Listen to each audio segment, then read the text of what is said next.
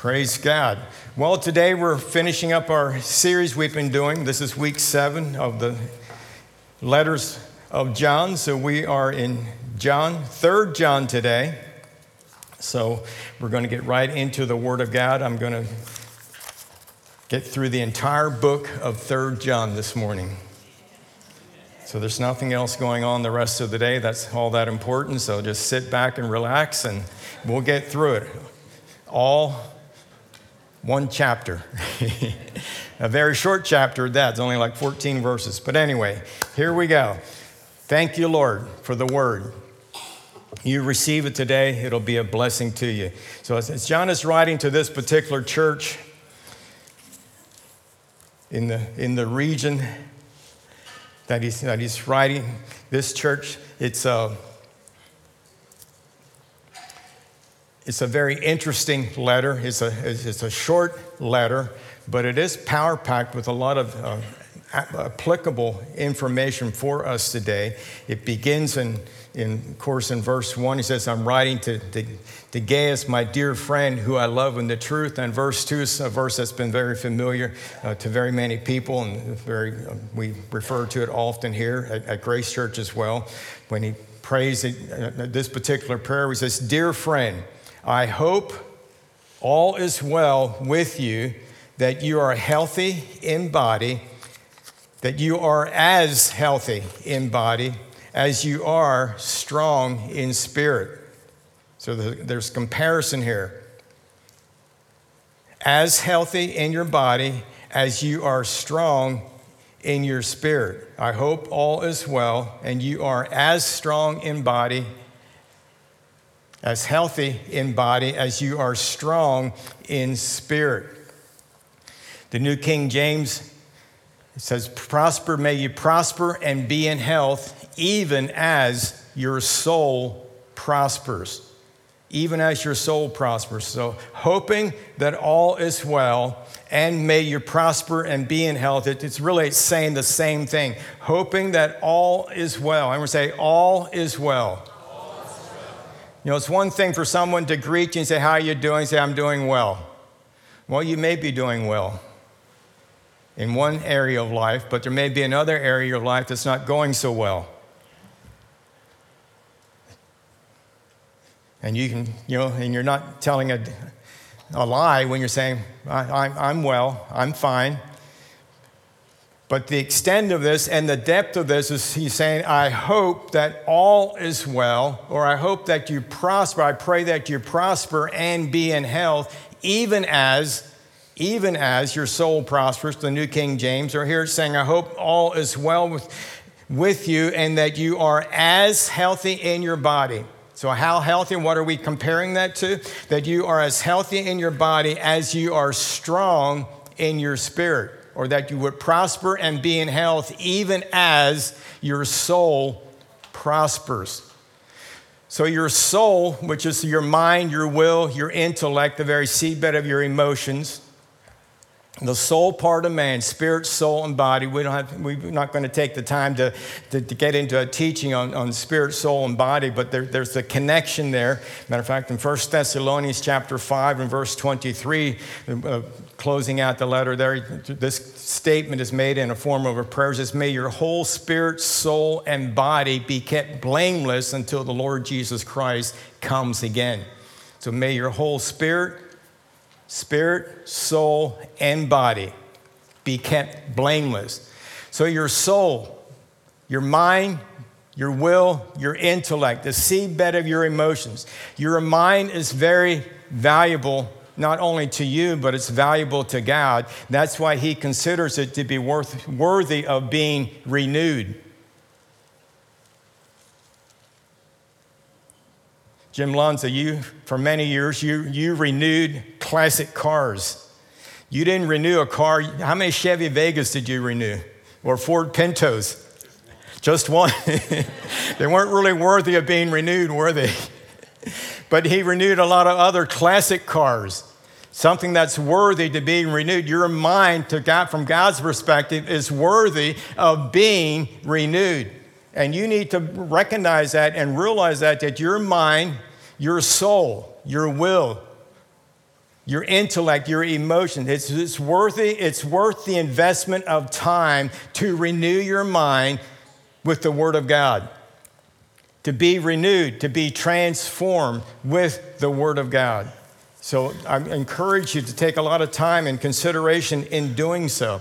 In Romans chapter 12 and verse 2 from the Phillips translation, it says, don't let the world around you squeeze you into its mold. Don't let the world squeeze you into its mold, but let God remold your mind from within, from your spirit. Let God remold your minds from within so that you may prove in practice that the plan of God for you is good, meets all His demands, and moves you towards the goal of true maturity. And so I just encourage you to take some time on verse 2 here and allow the Lord to speak to you in this area. But please know that God's ultimate will for you and goal for you is complete wholeness. Complete wholeness. And when it uses the word, some of the different translations use the word prosper. May you prosper and be in health. That word prosper, it includes finances, but not only finances. It means to prosper and to be in health, to have total wholeness. For life to be good. It's one thing to have money and health and soundness of mind and the peace of God and the love of God ruling and reigning in your heart. That's the ultimate goal. That's prosperity. It's not a financial number. It's complete wholeness, having all that you have need of to accomplish the will of God for you, that God has for you. And so continue on with God and become strong in your spirit, because there's a definite connection between your spirit, your soul, and your body. And you want to stay strong spiritually. You want your mind, your soul realm to be renewed with the Word of God. You want to be educated. You want to be completely whole in every area of life, and that is God's will for you. So recognize that and understand that and continue in the Word of God. Just continue hearing the Word, continue practicing the Word. Be a person of prayer, be a person of generosity, be a person that's walking in the love of God. You've heard that for the last number of weeks now, that we are to walk in love, and we are to be walking in the truth and to be doers of the Word of God.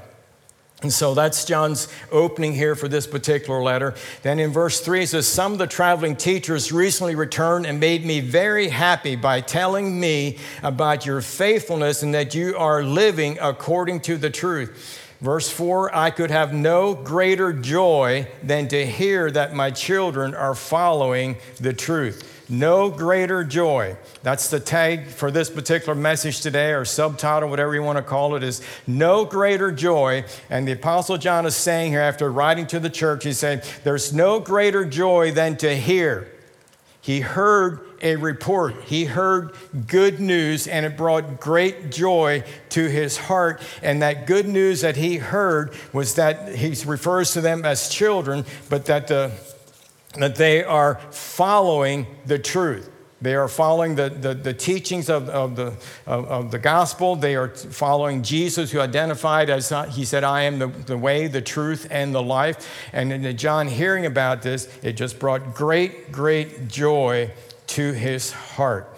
And so you think about that. What news am I receiving that's bringing great joy to my heart? Or you might also want to ask yourself, what news am I constantly listening to that's not bringing great joy to my heart? It's bringing stress to my life, and it's irritating me, and it's like it's depressing me.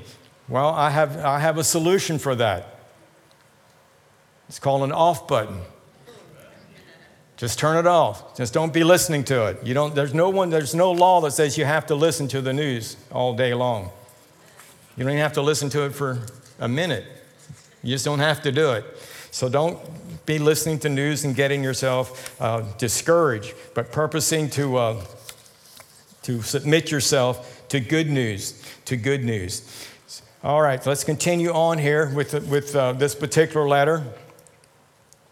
We come into verse 5. It says, dear friends, you are being faithful to God when you care for the traveling teachers who pass through, even though they are strangers to you. They have told the church here of your loving friendship. please continue providing for such teachers in a manner that pleases God, for they are traveling for the Lord, and they accept nothing from the people who are not believers. So we ourselves should support them so that we can be their partners as they teach the truth, as they are teaching the truth. Now, these next several verses, when we continue on here in verse 9 through 14, I just want to give you the context here for the church that John is writing to here, and this particular group of people that he's writing to here, and to keep in mind that as he's writing, as tradition suggests, that this community of churches were located in Asia Minor near Ephesus. I believe that, if I have it correct, it's modern-day Turkey in that particular region. So as the churches were growing, this first century church was growing, they continued to reach out, and now they're growing over into the Asia Minor area. They are now quite a distance from Judea and Galilee. So they're coming into a new culture, and they're beginning to reach Greeks. And we know that by the names that are given, and the three names that are mentioned in this particular letter. We have Gaius, we have Diotrephes, and we have Demetrius. Those are not any of the top 10 names of new babies being born this past year. I don't think any of these names made that list, but they're available if you want to use it. Gaius, Diotrephes, and Demetrius. So this suggests to us that that the cultural context here is a Greek culture far removed from the traditional church culture of Judea and Galilee of the Jewish people. And so the church is reaching out to these people. And I'm of the persuasion that some of the challenges that came up here that the Apostle John begins to address, because the letter pivots quite quickly, and we'll talk about that in just a moment. It pivots really quickly, but I'm of the persuasion that Diotrephes' refusal, for whatever reason, to submit to the Apostle John's apostolic authority and not to receive the people that he was sending to them, that had as much to do with culture and generational. Everyone say cultural and generational. So we have the elder John is writing this letter to a church in Asia Minor, the Ephesus area. Mostly, I think it's safe to assume, mostly Greek converts who are not familiar with first century church tradition, the Jewishness of the first century church. They're not familiar with that tradition. And also it's second generation leadership. Second generation leadership. Younger people coming up and starting to take over. And many times, older people don't like younger people's ideas, and younger people don't like older people's ideas. So you have generational issues going on, and you have cultural issues going on. And so I find it interesting because John starts this letter off, hey, I hope that all is well with you and that you're prospering and you are enjoying good health. And I have no greater joy than to hear that you are walking in the truth. I mean, that just fills my heart. That just makes my heart full. There's nothing that brings me more joy than this. And then all of a sudden he pivots over to, from no greater joy to addressing conflict and insubordination in the church. Think about that just for a moment. John is very ecstatic. No greater joy. Everyone say no greater joy. No greater joy than to hear that my children, that's the converts, the people in the church, these are probably house churches. There's probably multiple house churches in this area, and they're being led by different people. Gaius was probably leading one, and of course Diotrephes is leading one, and Diotrephes is resisting the Apostle John, the elder Apostle John. He's resisting his apostolic authority. No greater joy to addressing conflict. The reason I want to bring that out and to say that the reason I think that it's not doctrinal, it's not a doctrinal issue. I don't think Diotrephes was in opposition to the doctrine of the first century church. And the reason I say that is because in the first letter, in the first book of John, and also in 2 John, he addresses the people that were rebelling against the truth. He refers them as liars, antichrists, deceivers, false prophets. I mean, he confronted them head on. He has none of that towards Diotrephes. So there's something else going on. I don't believe it's theological. I believe it's more of a cultural issue and a generational issue that needs to be addressed, and it continually needs to be addressed in our culture. And today, we need to continue to be open. We never venture away from the truth. We continue to stay true to the gospel of Jesus Christ. We continue to stay true to the word of the Lord. But there are some cultural things that we don't have to hang on to and pretend that it's the law of God. But we must always hang on to the truth. There are some things that we can continue to adapt. There's some things we can continue to keep ourselves current and relevant within our society, within our culture, that would make it much more appealing to reach people with the message of Jesus Christ. But conflict does have to be addressed. We can't just allow insubordination to run its course. Certainly that's not good in any generation or in any culture. So John does that. He addresses that. And that's where he's going here when we start reading again here at verse 9. He said, I wrote to the church about this, but Diotrephes, who loves to be the leader, he loves to have preeminence, he refuses to have anything to do with us. When I come, I will report some of the things he is doing and the evil accusations he is making against us. Not only does he refuse to welcome the traveling teachers, he also tells others not to help them. And when they do help, he puts them out of the church. Dear friends, don't follow this bad example. Don't let this bad example influence you. Follow only what is good. Remember that those who do good prove that they are God's children, and those who do evil prove that they do not know God. And everyone speaks highly of Demetrius, as does the truth itself. We ourselves can say the same for him, and you know we speak the truth. We speak the truth. So, John, in addressing the house churches, has a desire to be there, but for whatever reason, he can't be there. But he has received word that brings him great joy that the children are following the truth, but he also has resistance. He has Diotrephes, who's leading one of the house churches, who's refusing his apostolic leadership. Over the last several weeks, you've heard much about the love of God, how God is love. We're to walk in love, and he who doesn't walk in love doesn't know God.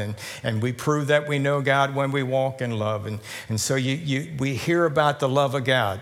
Have you ever read a book or about love, or listen to a message about the love of God, and you just think, my goodness, the person that's presenting that, they just have their act together. You can just tell the marriage is solid because they're talking about love and marriage, and they're talking about love and community, and they're using all these wonderful examples of how to walk in love and forgiveness. And you get the feeling like, that presenter really has it together.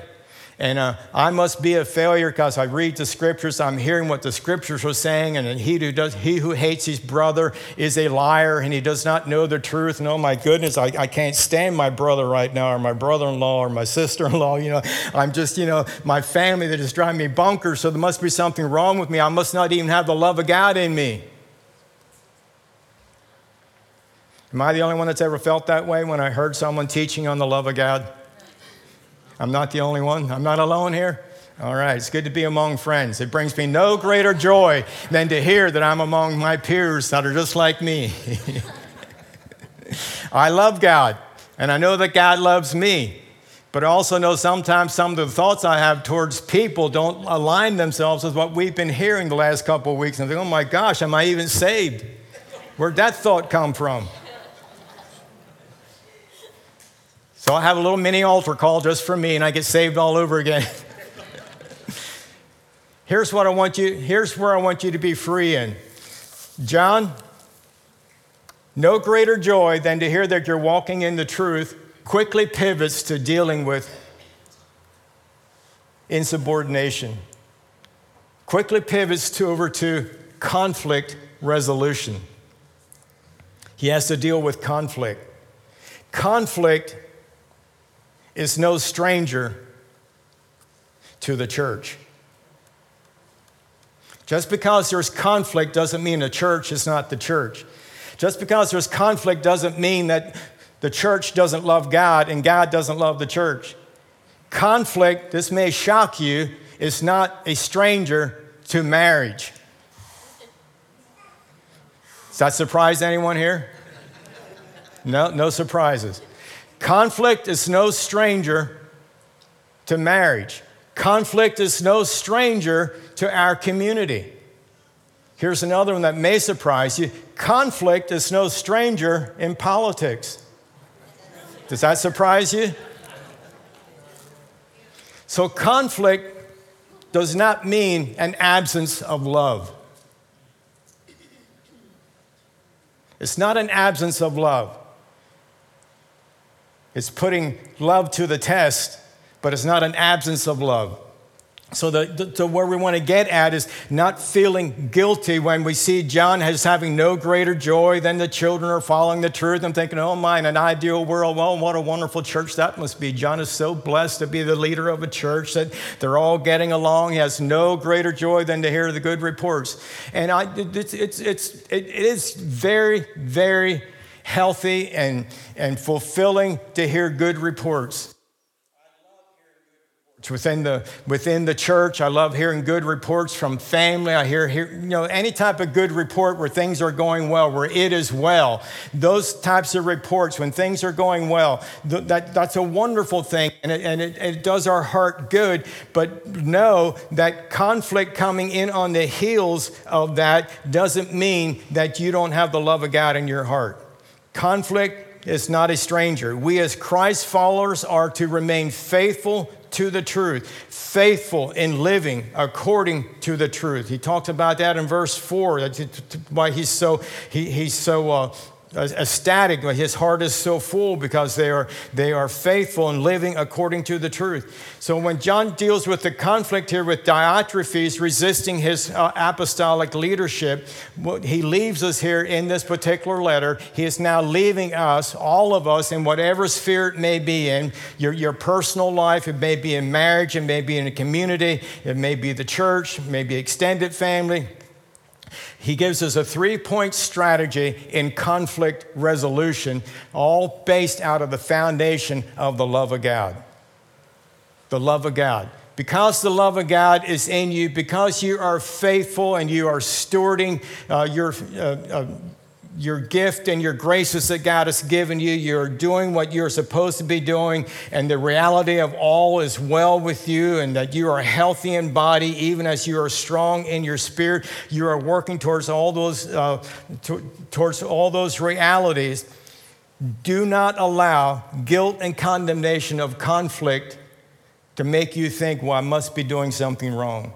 There will be conflict. The key here is, let's resolve it in a godly, loving way. Now, this is in no way an in-depth counselor approach with many steps and so forth. It's a simple strategy that I'm seeing here from the letter that John wrote here in 3 John. And the strategy goes like this. Number 1, remain in contact with the person that you're in conflict with. The Apostle John was not about to give up on the house church filled with Greek converts in Asia Minor or in Ephesus. He wasn't about to give up on it. He writes letters and he sends representatives to keep communications open. Everyone say, stay in contact. The worst thing you can do when there's a conflict comes up in a marriage or in a family, in any type of loving relationships, is just cut off all contact. Well, that just settles it. I'm not talking to you anymore. And you think that heals it. That doesn't heal it. That just lets it fester and just allows it to become larger and larger. So you want to, number one, you want to remain in contact. John does not let Diotrephes go, and he doesn't let the church go. And I think that John knows, the elder John knows that Diotrephes needs him. In a way, it would have been easier for John just to write him off and just to write that house church off and just to ignore it and go on with the other churches that are in submission and flowing together in the same vein. But he knows that the church needs his apostolic wisdom, and he knows that Diotrephes needs it. So he's not willing to sever the relationship. So number one, remain in contact. Remain in contact. Number two in conflict resolution is keep a healthy perspective. Everyone say a healthy perspective. Remain objective. Remain objective. John is able to remain objective in dealing with Diotrephes through his friend that he mentions in this letter, Gaius. Gaius is also a Greek. He knows Diotrephes. He lives closer to the region where Diotrephes is at, where his house church is. Gaius is probably a leader of another house church. He's also Greek, so he's familiar with the culture. He knows the other person, he knows him personally. So Gaius is able to give the Apostle John a healthy perspective on what's going on with the culture, what's going on with the next generation leadership. He's able to help him keep perspective. Always keep yourself open when there's conflict. Don't just assume that you know it all, that the way you see it is the way it is. The way you see it is the way it is to you, but the other person sees it another way, and then there's the way God sees it. The goal is just how does God see in this?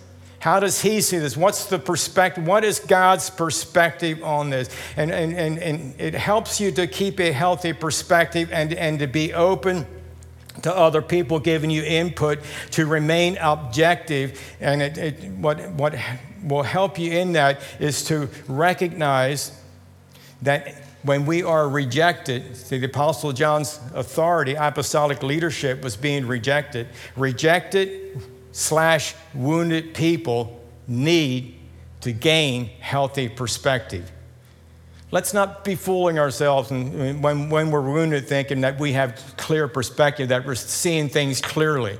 If you're wounded, you're wounded. And you can get somebody to help you to see it clearly. So remain in contact, keep lines of communication open, keep a healthy perspective, remain objective, have a Gaius in your life that's familiar with the culture, knows the other person better than you know the other person, and get feedback from those individuals. And then number three, this is a really difficult one for us to do today, but number three is keep it private. In verse 13, I have much more to say to you, but I don't want to write it with pen and ink. I don't want to post it on Facebook. I'm not going to TikTok it. I'm not going to put it out there. I'm not going to put it on any social media. We're going to deal with this face to face. Everyone say face to face. When someone offends you, deal with it. The best way to deal with it and the most mature way to deal with it, if at all possible, as much as it depends on you, live at peace with all people, and as much as it is possible and as much as it depends upon you, deal with it personally, face to face.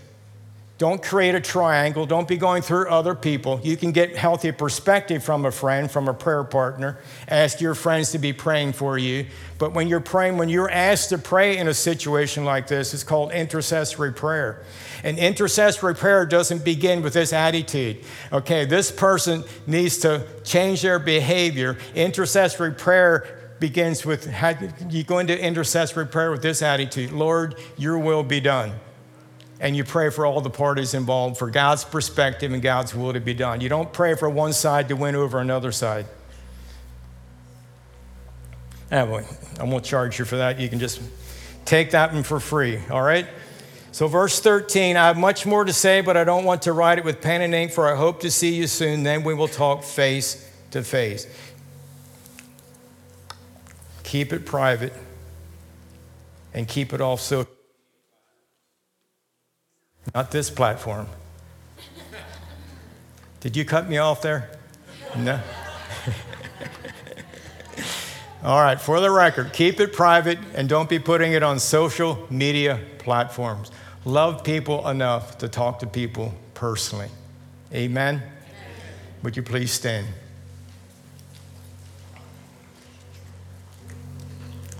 Father, I thank you for the wisdom of God. And Father, it is my prayer here as the Apostle John prays, and his desire and his hope is that all is well. Father, it's my hope and my desire that all is well among the church family here. I thank you, Lord God, that they are as healthy in their bodies as they are strong in their spirits. May that become a reality for each one of us in Jesus' name.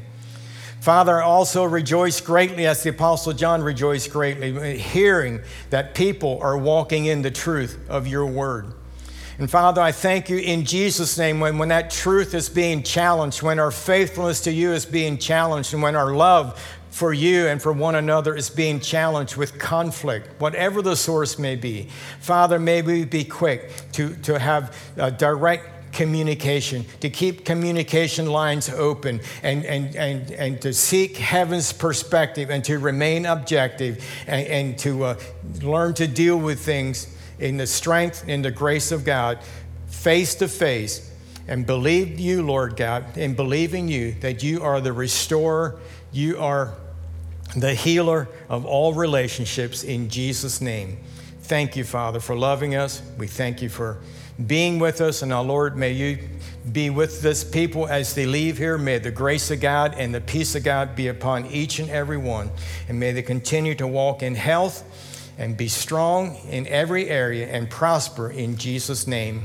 All the people said, Amen. Well, praise God. Thank you so much. I hope that's been an encouragement to you as well as a challenge to you. We did have prayer for healing and salvation, so you're good to go. You're good. Praise God. Amen. Amen. God bless you.